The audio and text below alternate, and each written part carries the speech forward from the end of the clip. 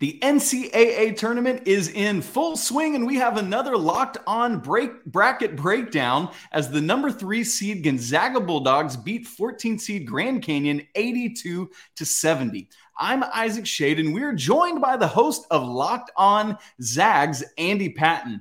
And Andy, out of the gate, I thought Gonzaga was just going to pull away. It was a 10-2 lead, but then GCU goes on a 10-0 run and gives Gonzaga a lot of trouble before the Bulldogs take a 40-36 halftime lead. What was Grand Canyon able to do to bother the Bulldogs in the first half?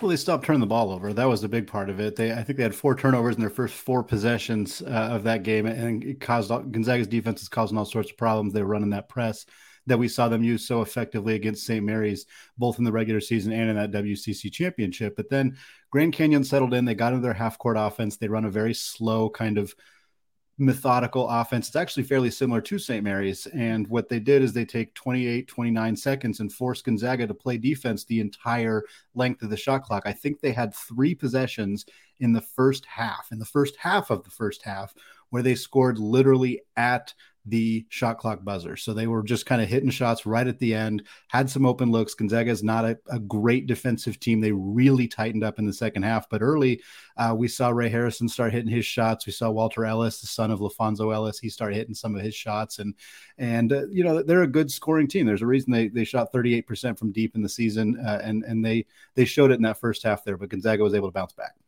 Yes, it was neat to see shots of Fonz there in the stands cheering on his boy. It's just cool to see them in that environment. But Andy, Mark Few and the staff unlocked something at halftime that allowed Gonzaga to race out in the second half. And I don't think the 12-point final margin does justice to how much Gonzaga dominated the second half, getting out to a 20-point lead. What changes did they make that enabled this team to show much better in the final 20 minutes?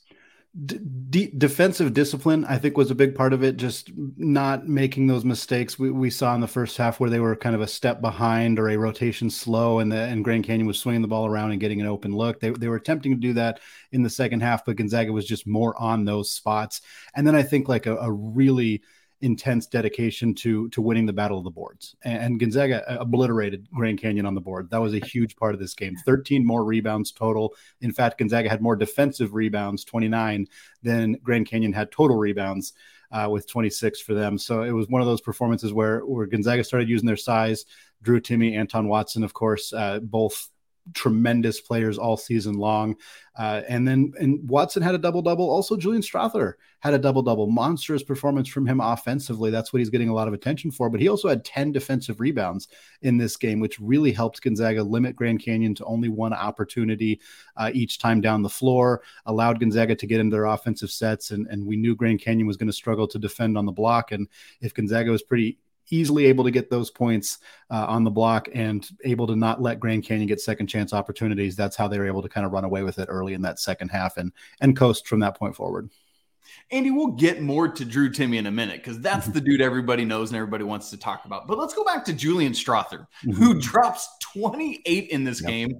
That double-double you talked about, 10 rebounds, but he does it on a very efficient 9 of 15 shooting, 3 of 6 from deep. And you already mentioned Anton Watson, had his own double-double, 14 and 11. Specific to Strawther, what is it that he does that enables Gonzaga and Drew Timme to do what they need to do? He's started to be a lot more confident, looking for his shot, like right off the dribble, looking for his shot as soon as he gets the basketball. And I think early in the year, there was some tentativeness, perhaps because of the unwillingness to take shots away from Drew Timme. And what we've seen kind of evolve for Strawther and to a lesser extent for Malachi Smith and Rasir Bolton as well is just this understanding of like my offense and my ability to get my shots and go downhill and get towards the basket is opening up more opportunities for Drew Timme. And I think that we saw the offense start to develop that way. And I can point to a game against the University of Portland on the road against Portland when Julian Strawther dropped 40. And that was kind of the game that really woke people up to like, hey, Gonzaga's better when they're not just overly reliant on Drew Timme. It's easy to get into that rhythm. It's easy to just give him the ball and let him go to work. But Drew averaged a career high in assists this year, and that was by design. That was intentional to let him facilitate the offense more. And when they can get those high ball side-to-side screen actions, get Strawther coming off a screen and moving towards the basket, Mark Fuse has said in the media that he His goal for the team is to shoot 80% on floaters.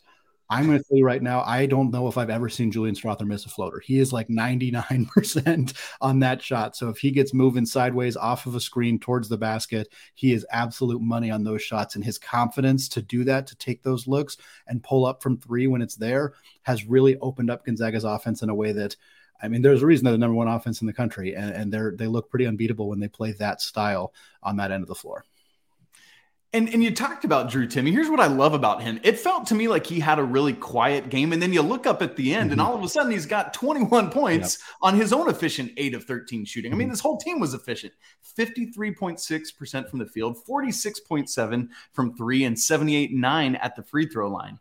What is it that Drew Timme does as almost like this unheralded star that you just look up and he's got his numbers?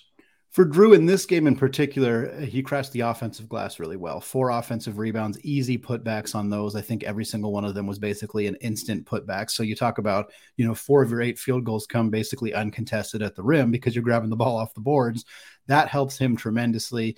Beyond that, he's just so cerebral and so intelligent at knowing what opportunities he should take to attack the basket versus what other opportunities he should kick it out, find a shooter, find a cutter. He had a phenomenal pass to Bolton early in the game that unfortunately Rasir was unable to handle, and it turned into a turnover. But that's the kind of stuff that people who think, oh, he's kind of the same player he was as a freshman, that stuff is a lot different. He has evolved tremendously in that kind of capacity.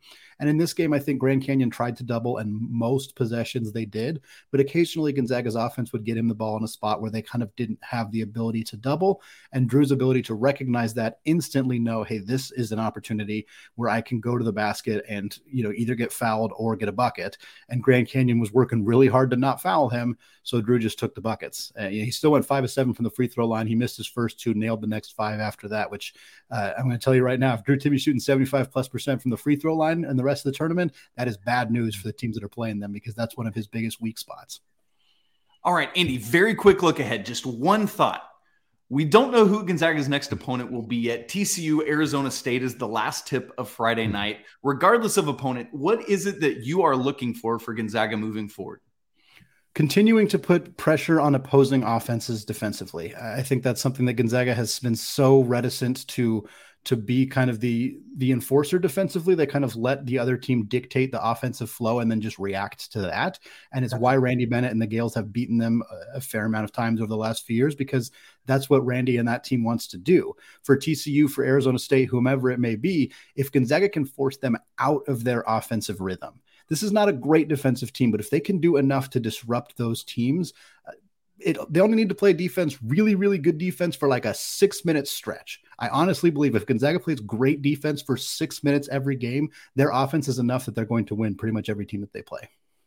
For more on the Gonzaga Bulldogs, make sure you're subscribed to Locked On Zags. And for a full view of the bracket and all the college basketball action, make sure to subscribe to the Locked On College Basketball Podcast. It's all part of the Locked On Podcast Network, your team every day.